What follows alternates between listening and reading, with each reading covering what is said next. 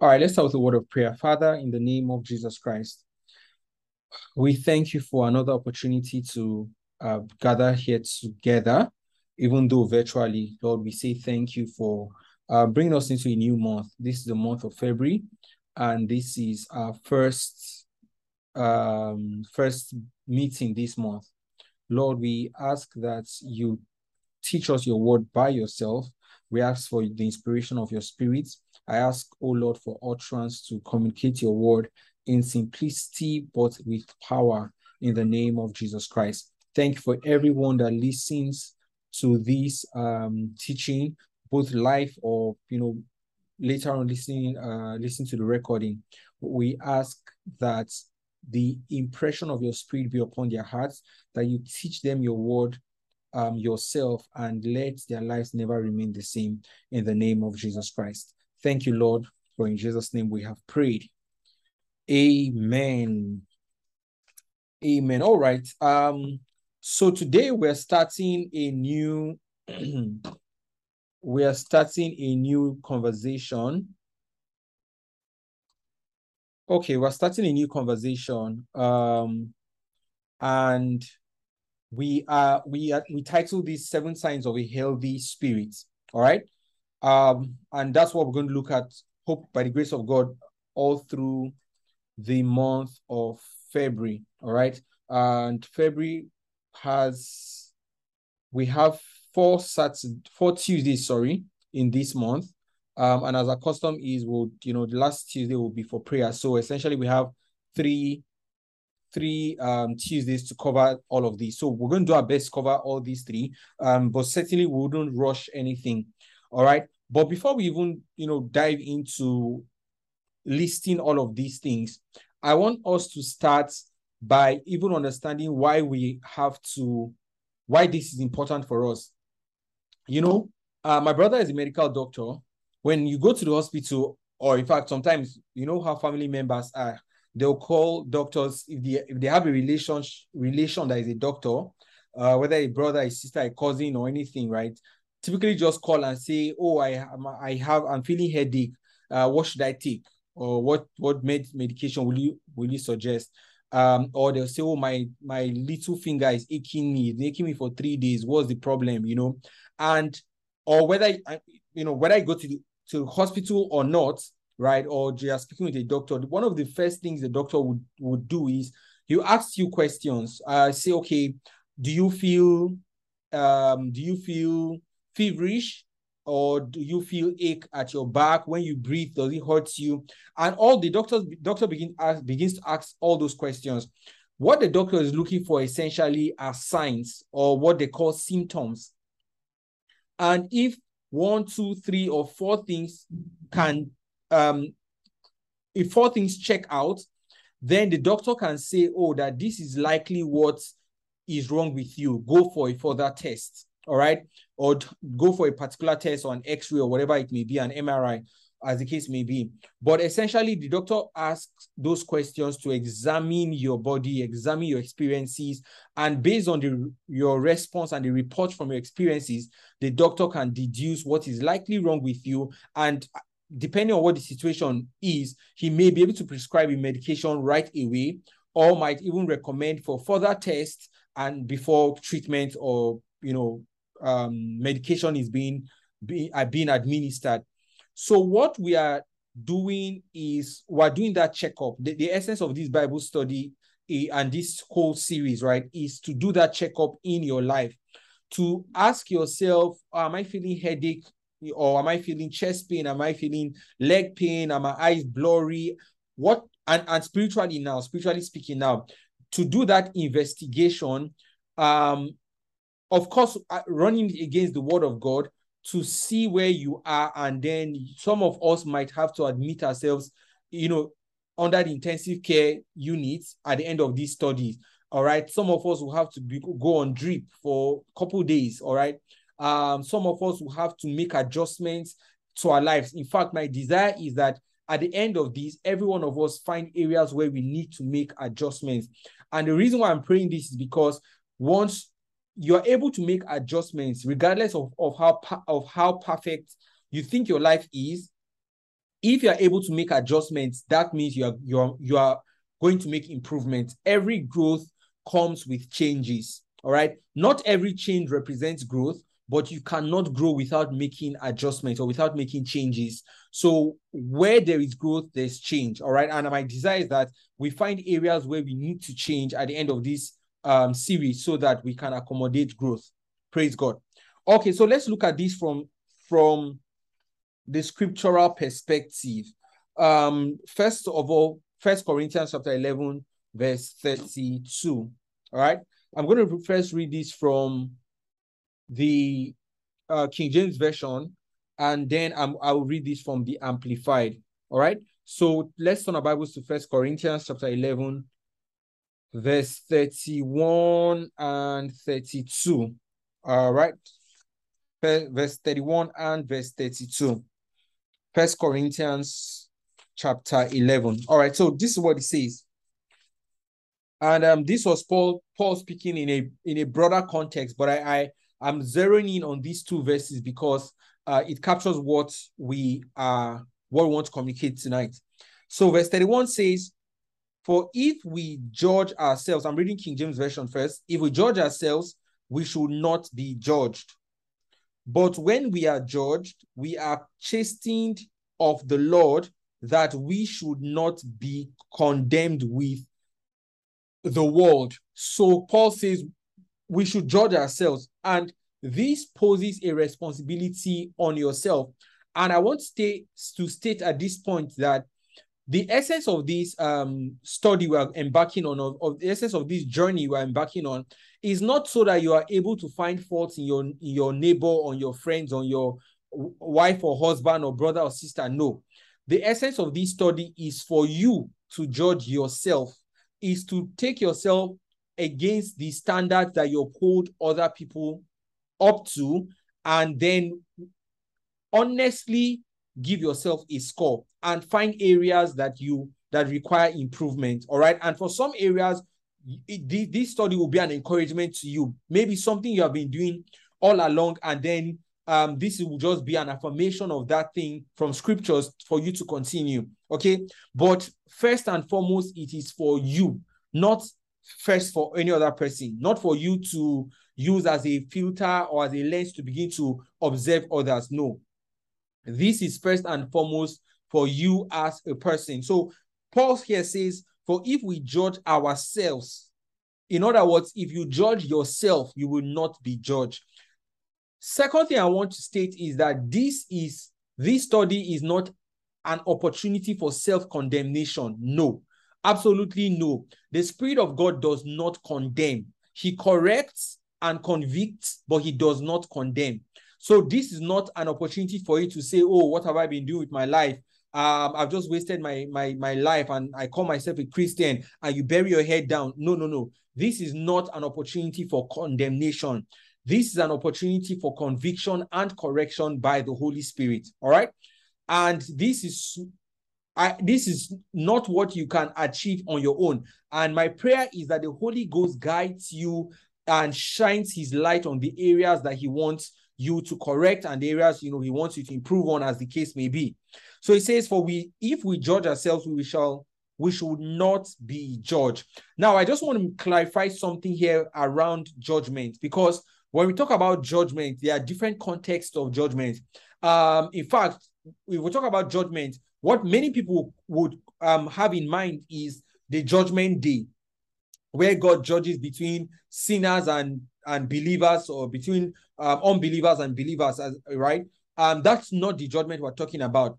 We're talking about the judgment that God periodically brings in our lives as a way of correcting us and bringing us into alignment with him.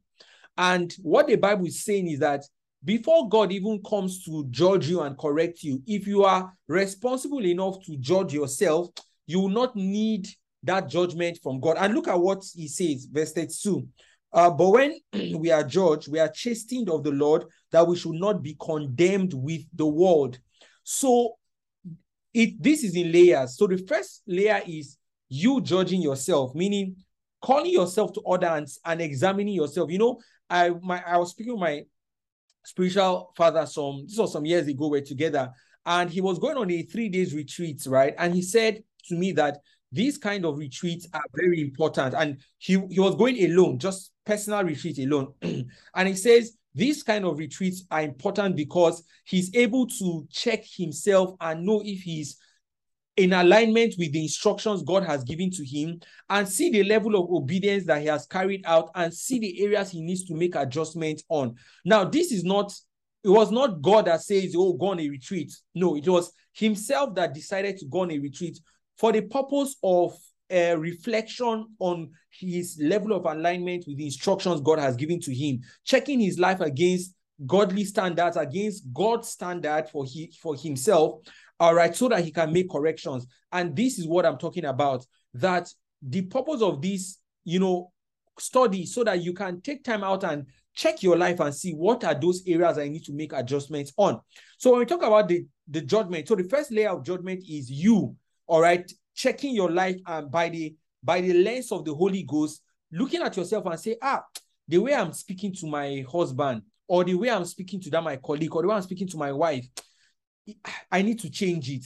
Or you look at yourself and say, the way I've been reading the word of God, I will not grow at this pace. Or you look at yourself and say, I'm not giving as much as I know in my heart I should give. So this is the first level of judgment, all right? Where you by yourself, I mean, when I say by yourself, I mean with the help of the Holy Spirit, look at different areas of your life and you say to yourself, I need to make corrections here. I need to increase this here. I need to reduce this. Maybe you need to reduce the amount of time on social media. Maybe you need to reduce the amount of movies you watch in a week, in a day, in a month, or whatever. Maybe you need to reduce the amount of time you spend talking. For some of you, you just talk a lot, and then God is beginning to bring your attention to that and say, and this happens when you stay with the Holy Ghost to check the areas of your life. For some of you, the amount of money you are giving as offering every Sunday, you need to change it. You know God has blessed you with that beyond that amount. And all of these things would come to your awareness when you take out time to judge yourself. All right. So when we talk about judgment here, this is not a judgment to condemnation. It's a judgment to correction. All right. So that's the second thing I wanted to point out from this verse of scripture. So let's go back. We're reading 1 Corinthians chapter 11, verse 31 and 32. Let me read this from the Amplified version. All right.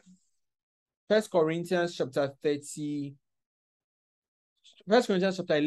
verse 31 and 32. The Bible says, for if we searchingly examine ourselves, detecting our shortcomings and recognizing our own condition.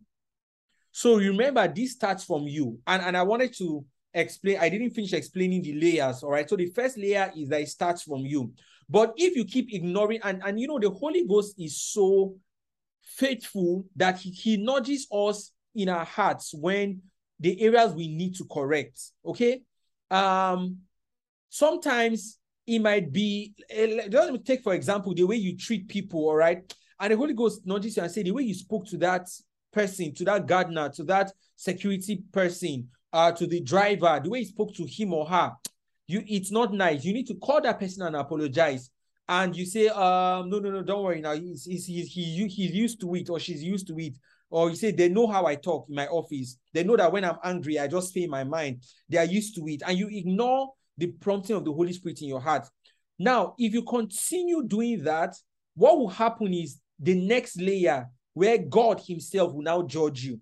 Meaning that the correction you should have made on your own, and you refuse to make it, God would impose that correction on you. And remember that the judgment of God is, the aim of the judgment of God is to lead to repentance. And like I said earlier, this judgment is not a judgment to condemnation. This is not where God separates the sheep from the goats. No, this is a judgment that God brings in your life to bring you into alignment. And so the first layer is that you make that alignment yourself as the Holy Spirit flags it up in your spirit. But then if you ignore it and you postpone it, or you give a reason and an excuse for it, what will happen is that God will create circumstances that would bend you or break you into alignment. and this is the judgment of God. Now, these circumstances will not crush you. Nope. There would be periods of momentary pain or discomfort, right, such that it will bring you into alignment by force. Let's say, for instance, God has been nudging someone, right, about obedience, about yielding their hearts or yielding their let's say, yielding their finances to him. And God has been nudging the person, but the person has been thinking in his heart and saying, well, I work for my money. I decide how my money will be spent. I spend my money the way I want to. And God is nudging this person. And just so you know, the judgment of God is an act of love. Because the Bible says in the book of Hebrews, we'll read that shortly, that God chastises those he loves. So, you know what? I'll continue my analogy, but let me finish reading this verse 32 so you understand where I'm going to. Let's finish verse 31, Amplified Classic. It says, for if we searchingly examine ourselves, detecting our shortcomings and recognizing our own condition, we should not be judged and penalty decreed by the divine judgment. So there's a divine judgment that comes when you don't judge yourself. Verse 32, but when we fall short and are judged by the Lord, we are disciplined and chastened. So the judgment of God is discipline and chastisement. And this particular topic is a topic in the sphere of maturity. And what I mean by this is that we need to grow beyond just, I hear believers say, and it is very true, oh, that God loves me the way I am, or say something like, oh, God is not angry with me, and that is perfectly true. God is not angry with you in the sense that he doesn't wake up looking for ways to hit you or to punish you. He doesn't delight in seeing you suffer. That is absolutely true. However, many Christians define God's love by human definition of pampering. When you see a mother give a child whatever the child wants, we typically end up saying, wow, that mother really loves the child. But is that really, really true? If a mother or a parent gives a child anything they want, is that real expression of love? The obvious answer is no. And so, in the same way, God loves you, but his expression of love is not always comfortable. And this is where we need to come to terms with the disciplines and the dealings of God if we are going to grow into maturity. That if God is prompting you to make correction in an area and you don't make that correction, the next thing he will do is what the Bible says here, that he says we are disciplined and chastened. God will chasten you, again, not to punish you, but to bring you into alignment. And this is the difference between punishment or the attack of the devil, right, versus the chastening of God.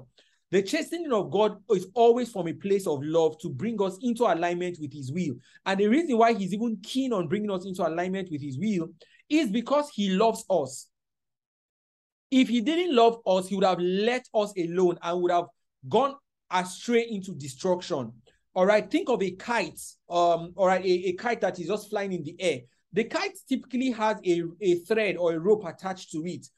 If the kite says, oh no, leave me, I want to be free, and loses from the grip of that rope, what will happen is that the kite will be taken away by the wind and will end up where it cannot be found again. And the owner of that kite, out of love for the kite, holds the kite down in alignment by that rope. So it's the same thing that God does for us, that when he sees we are not yielding to the promptings of his spirit in our hearts, what he does is that he disciplines and chastises us. Now, how does the discipline of God or the chastisement of God look like? All right.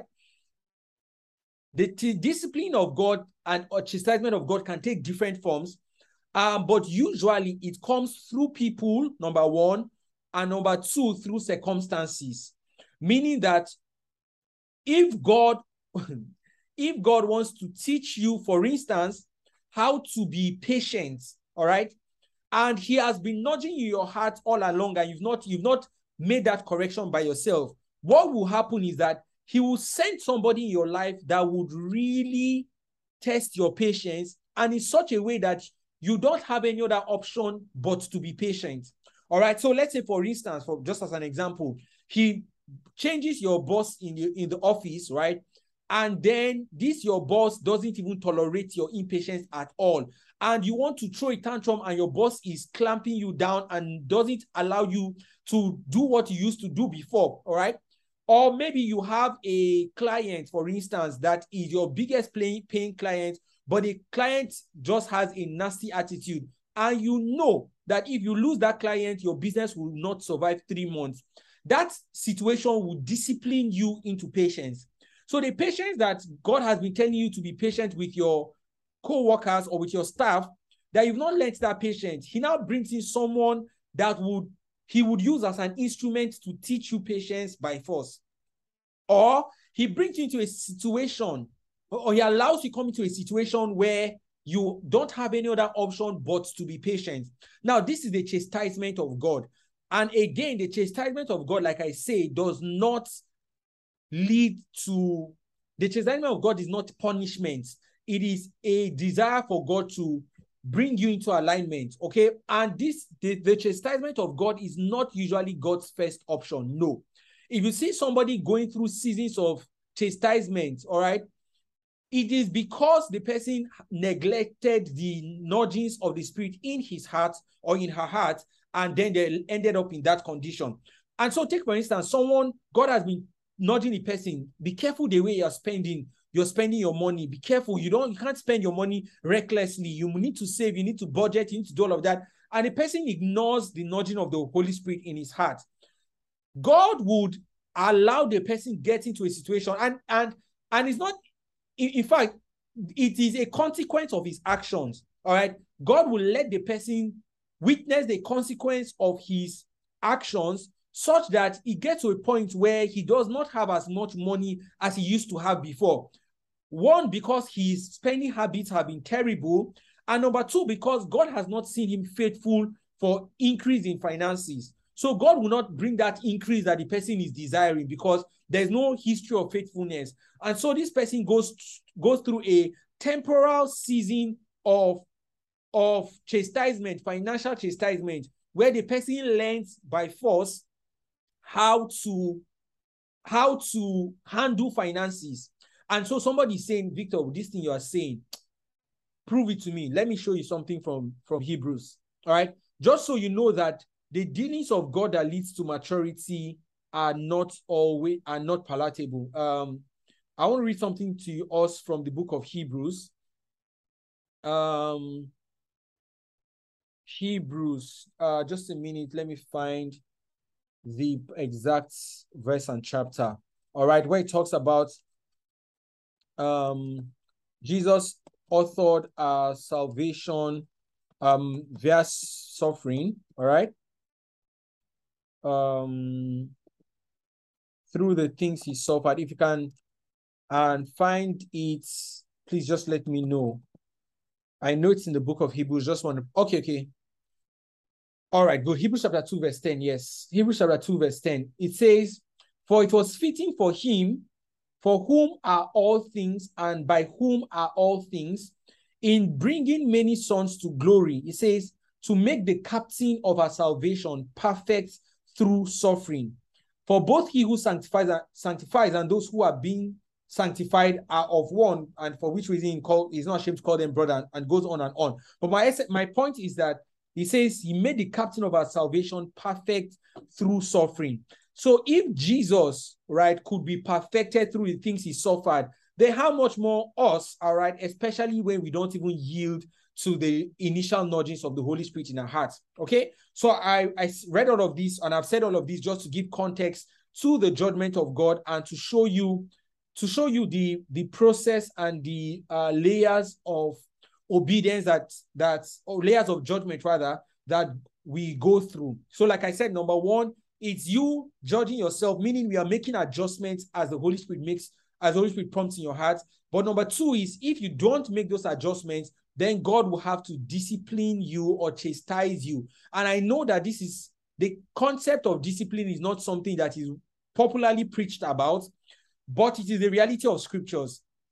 I said we're going to read the book of Hebrews, and we'll do that in a moment. But it is the reality of God's dealings, that God would let us go through certain dealings if we have not made those corrections in our lives, not because he hates us or wants to punish us, because he has to correct us and bring us into alignment for us to experience a greater level of glory. All right. And so my advice to you is, don't wait until you are chastened of the Lord. Go for the first option. At the moment the Holy Spirit brings something to your notice, make the correction immediately, so you don't need to be chastened by God. Hebrews chapter 11. Hebrews chapter 11. All right, just a minute. Let me turn there. Hebrews chapter 11, and we see what the Bible says. We see what the Bible says. Oh, Hebrews chapter 12, I beg your pardon. Is that okay? Yeah.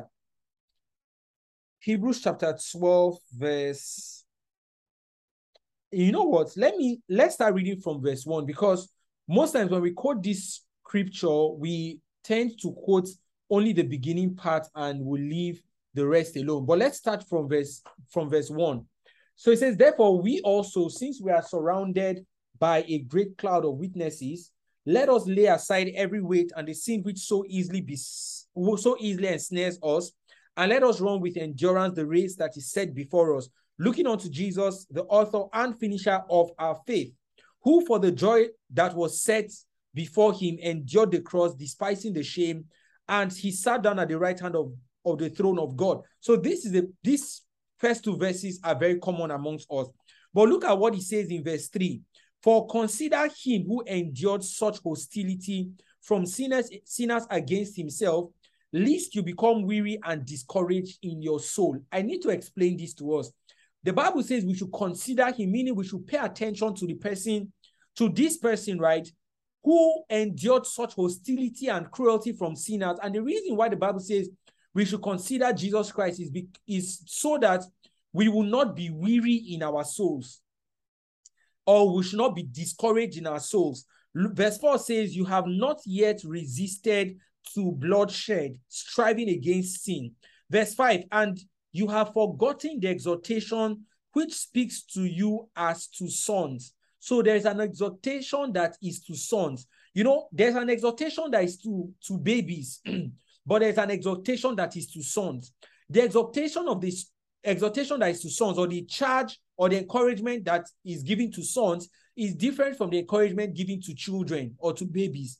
For instance, a parent who has a child in the university, for instance, 1 minute, please.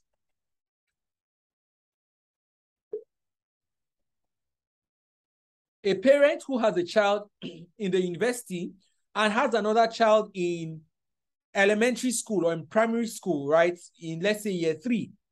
If the child in year 3 comes to the father and complains of school, the father will take the child, cuddle the child, and says, oh, don't worry, or I'll get you ice cream, don't worry, I love you, take care, just don't, school will be fine, let me help you with your assignment and all of that. But a child who is in university, if the child calls the father to say, oh, daddy, school is tough, the encouragement that the father will give the son is not the encouragement of, oh, come, let me buy you ice cream. No, the encouragement will sound something like, this is how great men are made. Be strong. Hold on to this. It's just a few years left. Be diligent. Don't let the pressure overwhelm you. You can make it. Do this. And that is the kind of encouragement that the father would give to that child because of the maturity level. So it is in the same way that verse 5 of Hebrews chapter 12 says, this charge or this exhortation is given to sons, not to babies, not to children, not to youngsters. This is the encouragement to sons. So look at the kind of encouragement. It says, my son, do not despise the chastening of the Lord, nor be discouraged when you are rebuked by him. You can imagine the kind of encouragement he's giving to sons, talking about the chastening of the Lord, how you should not despise it. all right, and you should not be discouraged by it. Meaning that if you so happen to be in a situation that it is the chastisement of the Lord, don't be discouraged. Don't lose heart.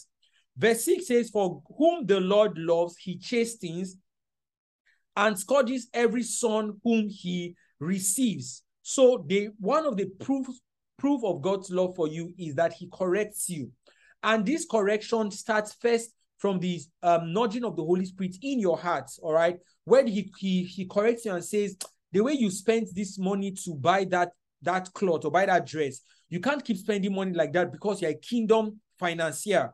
Or it says the way you are speaking to people when you speak to people when you're angry, you can't keep speaking to people like that because I want to put my words in your mouth. That is the beginning of God's correction, God's nudging. But if then you fail to make the adjustments, what he does is he brings people or situations into your life that would bend you into alignment. You know? Okay, I believe that's clear enough. Let me not dwell on that for so long. All right, so let us move further. I believe this has been emphasized enough. And I want us to move further to look at James chapter 3, verse 10. I've established the fact that we need to examine ourselves, and we just spent some time from 1 Corinthians 11 to look at the layers of disciplines. First, God, you judge yourself so that you will not be judged. And if you don't do that, next is that God judges you. And the reason why God judges you, please, let's go back to 1 Corinthians so we can conclude on that, is found in that same verse 32. It says, but when we are judged, we are chastened by the Lord, that we may not be condemned with the world. So the condemnation that happens with the world, God doesn't want us to be a part of that condemnation. And what he does for us is that he judges us, meaning he brings us into alignment through external situations or people, so that we don't fall into the category of people that are condemned, and that is the people of the world. So you see, understand God's thinking and God's expression of love when he judges us, all right, is so that we will not be condemned with the world, which is now the final judgment, where God separates believers from unbelievers, and then their unbelievers are judged to condemnation. Whereas God doesn't want us to be part of that, so he judges us so that we don't fall into that condemnation group. Okay? All right, so let's move on to James chapter 3, verse 10 to 12. James chapter 3, verse 10 to 12. And I'm reading this scripture to show us why it is important for us to look at the signs of a healthy spirit. We haven't started looking at it yet, but what I'm doing now is to give us foundation to why this is important and how we should approach these things. I can just go ahead to list it out and we'll be done, in the next 10 minutes. But I want us to see the foundation of this, and so that as we go step by step into this study, we can understand God's idea for why this is important to us. So James chapter 3, verse 10 to verse 12. It says, out of the same mouth proceeds blessing and cursing. My brethren, these things ought not to be so. Verse 11, does a spring send forth fresh water and bitter water from the same opening? Can a fig tree, my brethren, bear olives, or a grapevine bear figs? Thus, no spring yields both salt water and fresh water. So in context, James was speaking about the tongue and the use of the tongue and all of that. But we also find a lot of significance in the things we just read in verse 10 to verse 12, because of how it applies directly to this study. So first off is that the reason why we are looking at these signs and, signs of a healthy spirit is so that we can make adjustments to our life. And these things typically have an outward expression, all right? Now, we know that we are not saved, and we're going to come to that soon. We know that we're not saved by our works, but our works reflect our salvation. And so James here is saying that out of there's a problem. It's almost like saying, I don't get it. I'm seeing two things coming out from one source, and it ought not to be. So James here is saying, out of the same mouth proceeds blessings and cursing. My brethren, these things ought not to be so.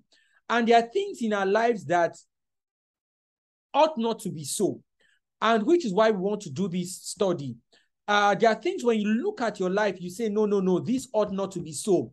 Just like James here is saying to us, there are areas of your life where if you do an honest review by the Holy Spirit, you look and you say, no, this thing ought not to be so. I need to make amendments. And this, again, like I said, is not a condemnation. It's a call to correction and conviction by the Holy Ghost. So there are things that as we discuss, you look at and say, no, these things ought not to be so in my life. There needs to be a change. There needs to be a correction. Something needs to change in this area of my life. And it goes on to say, can a fig tree, my brethren, bear olives? Or a grapevine bear fruits? All right, thus no spring yields both salt water and fresh. Now, what I want to emphasize in this verse 12 is the fact that when James wanted to highlight how our Christian life should be, he began to talk about what we bear. He did not talk about the state of the roots or how deep or wide or the color of the roots. No, he went to talk about the fruits, meaning the outward expression of what was inside. And this is super important for us because Jesus Christ says, by their fruits you shall know them. Meaning, if you want to know a tree, just look at the fruit. You don't need to look at anything else. You need to look at the fruits. And it's in the same manner also that when you want to look at the state of your life or the state of your spiritual health, then you need to look at the fruits you are producing. You need to look at the fruits that are coming out of your life. Now, someone will say, well, I'm a Christian. I believe in Jesus Christ. What's important is my relationship with God. And this is where you are able to differentiate between mature believers and baby believers, all right, or immature believers. Immature believers typically sound like this. It's between me and God. It doesn't matter what people say. You understand? Or they say things like, God knows I love him, and that's what's important. And that is true, but that is not the complete truth. All right. Yes, your relationship with God is between you and God. However, your relationship with God will and must have outward fruits that reflect the quality of relationship you so profess. All right? Please give me 1 minute. There's some sound coming from outside. Let me just shut the windows.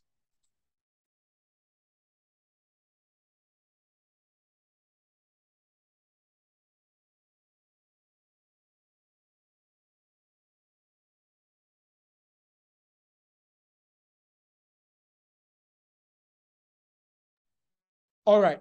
So, like I was saying, that's how you differentiate baby believers from, mature believers. That baby believers think whatever I do doesn't matter. I don't care what people say. It's between me and God.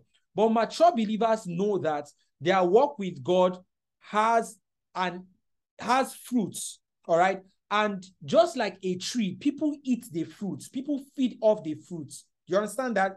So also, as you mature in God, you begin to realize that your relationship with God should bear fruits, and people will eat the fruits that you are producing. People will consume the fruits you are producing. So as a believer, how you talk, how you behave amongst other people, what you do, how you dress, how you relate with people, these things are fruits. And other people consume the fruits that your life produces. All right?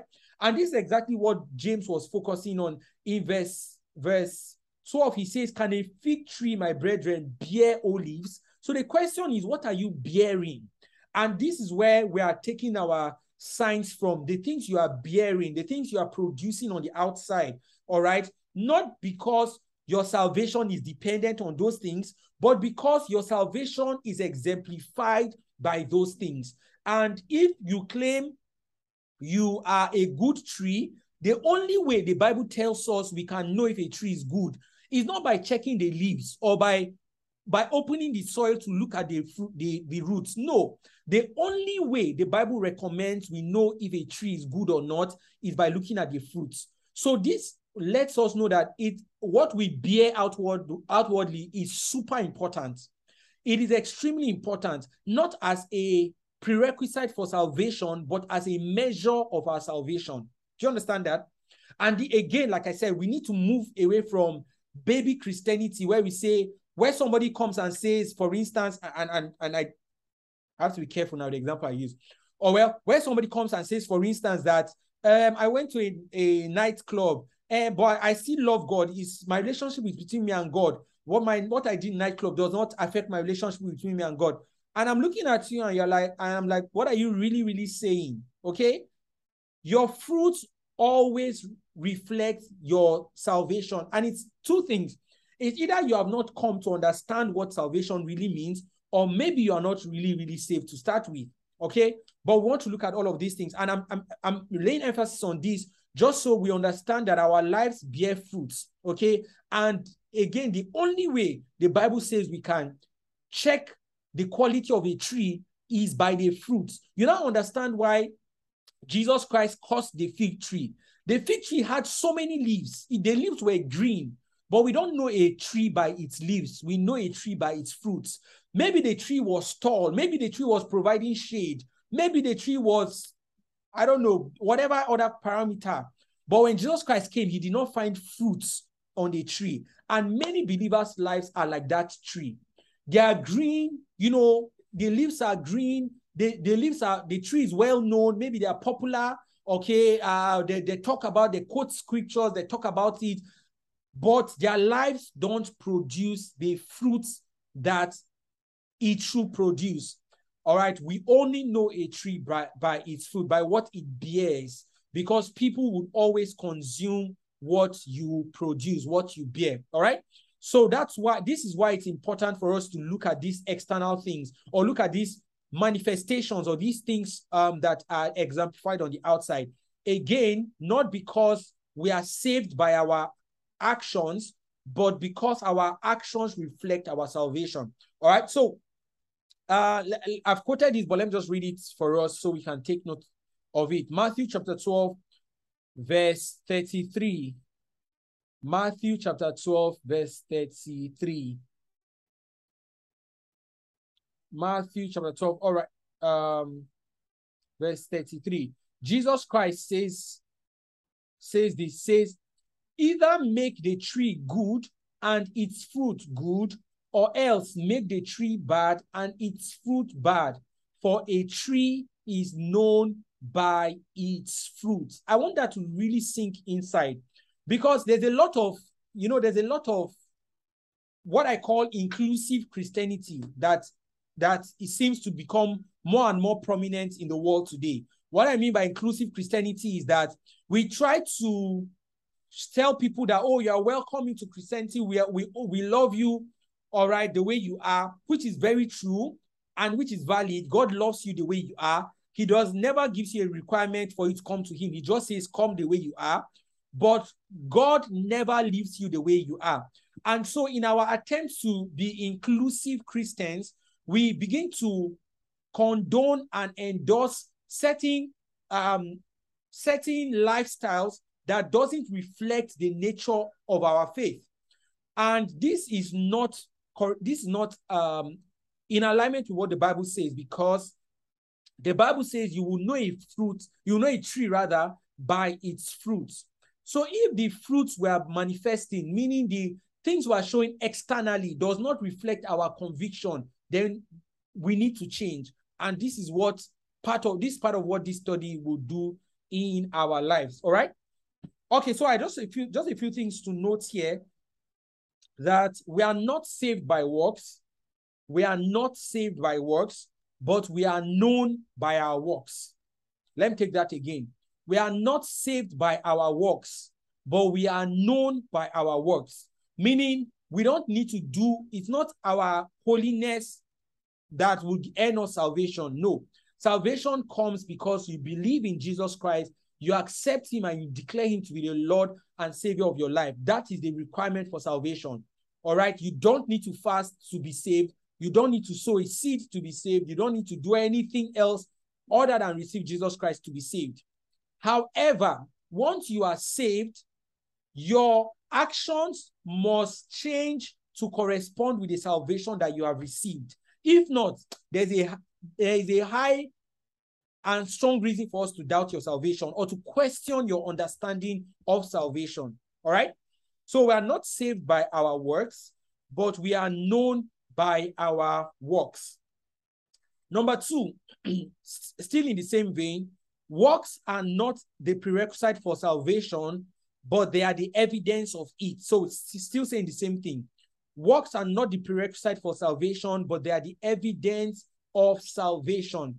And I want to emphasize something quickly before we wrap up. All right. So, like you can tell, today is just an introduction. We're not going to the details of those things yet. We'll start from next week.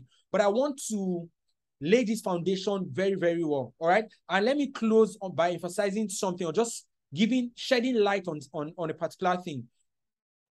You know, this issue of works and righteousness, salvation, it's super important for us to understand the balance, because if you read the book of Romans, Paul was saying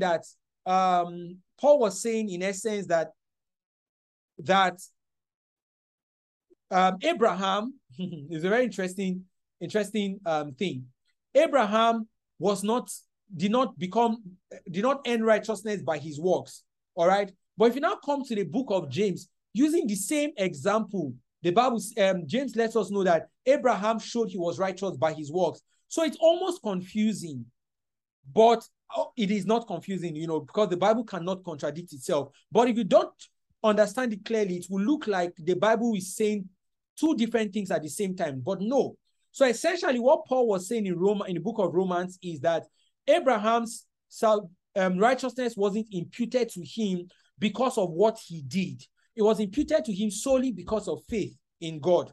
But James, on the other hand, is saying that the evidence of Abraham's righteousness was the actions that he did. And this is just me paraphrasing it. I'm resisting opening the scripture so we don't stay longer. All right. But you can read this in Romans chapter 4, and I think in James chapter 2, I believe. All right. And it's just the dynamics between our works and righteousness. And why this is important, and this is why I'm emphasizing it, is because it is also the distinguishing factor between a baby Christian and a mature Christian. Look at what Hebrews chapter 5 verse 12 says. Hebrews chapter 5 verse 12. All right, but we're closing up on this. Hebrews chapter 5 and verse 12. The Bible says that, for though by this time you ought to be teachers, you need someone to teach you again the first principles of the oracles of God, and you have come to need milk and not solid food. So, okay, look at verse 13. It says, for everyone who partakes only in milk. So milk is synonymous with babies, all right? It says, for everyone who partakes only in milk is unskilled in the word of righteousness. That means the people who partake in milk, the baby believers, they are baby believers because they are unskilled in the word of righteousness, or in the message of righteousness, or in the understanding of righteousness. Meaning how we understand righteousness really determines if we're skilled or not. All right, or determines if we are matured or not. And the baby believers, the Bible says, are those who are unskilled in the message of righteousness or in the understanding of righteousness. And one of the primary errors or primary mistakes that these people make is that they believe or they assume that because righteousness was, or because their works or their conduct was not a prerequisite to righteousness, then it is no longer needed at all. And that is not correct. So from everything I've said, you know that your works, your conduct is not a prerequisite to righteousness. However, it is an evidence of it. And this is why we want to look at the signs of a healthy spiritual life. All right. And all of this I've said to explain to us why as we look at the 7 signs, we'll look at activities you produce outwardly, okay? Not because you are saved by it, but because this is important to your Christian life, all right? Okay, so I hope this has just helped us lay a foundation for what we will begin to do next week. For what we'll kick off fully next week. But I want to ask us at this point if we do have any questions from anything that I've said so far, or if it wasn't clear, I'll be happy to clarify anything that wasn't clear to you. Okay, I'll be happy to do that. I'll be happy to do that. So please, if you do have any questions or areas that anything I've said that isn't, clear to you, please feel free to ask now. While that is going on, I will just read to us the 7 signs, and then from next week, we'll go into them further, all right? So please be preparing your questions or be typing your questions if you do have any. But while that is coming in, I want to read out the 7 signs of a healthy spirit. And this is not necessarily an exhaustive list, but I believe this covers major things in our lives. Number 1 is a healthy spirit is submitted to the authority of the written word. Number 2, healthy spirit is quick to repent. Number 3, healthy spirit fellowships with other believers. Number 4, a healthy spirit has a heart of gratitude. Number 5, a healthy spirit is yielded to the Holy Spirit. Number 6, a healthy spirit is free of strife. And number 7, a healthy spirit is meek at heart. All right? So those are the 7 things we'll look at starting from tomorrow. Starting from next week. I beg your pardon. Okay, so please, any questions so far? Are we good to go?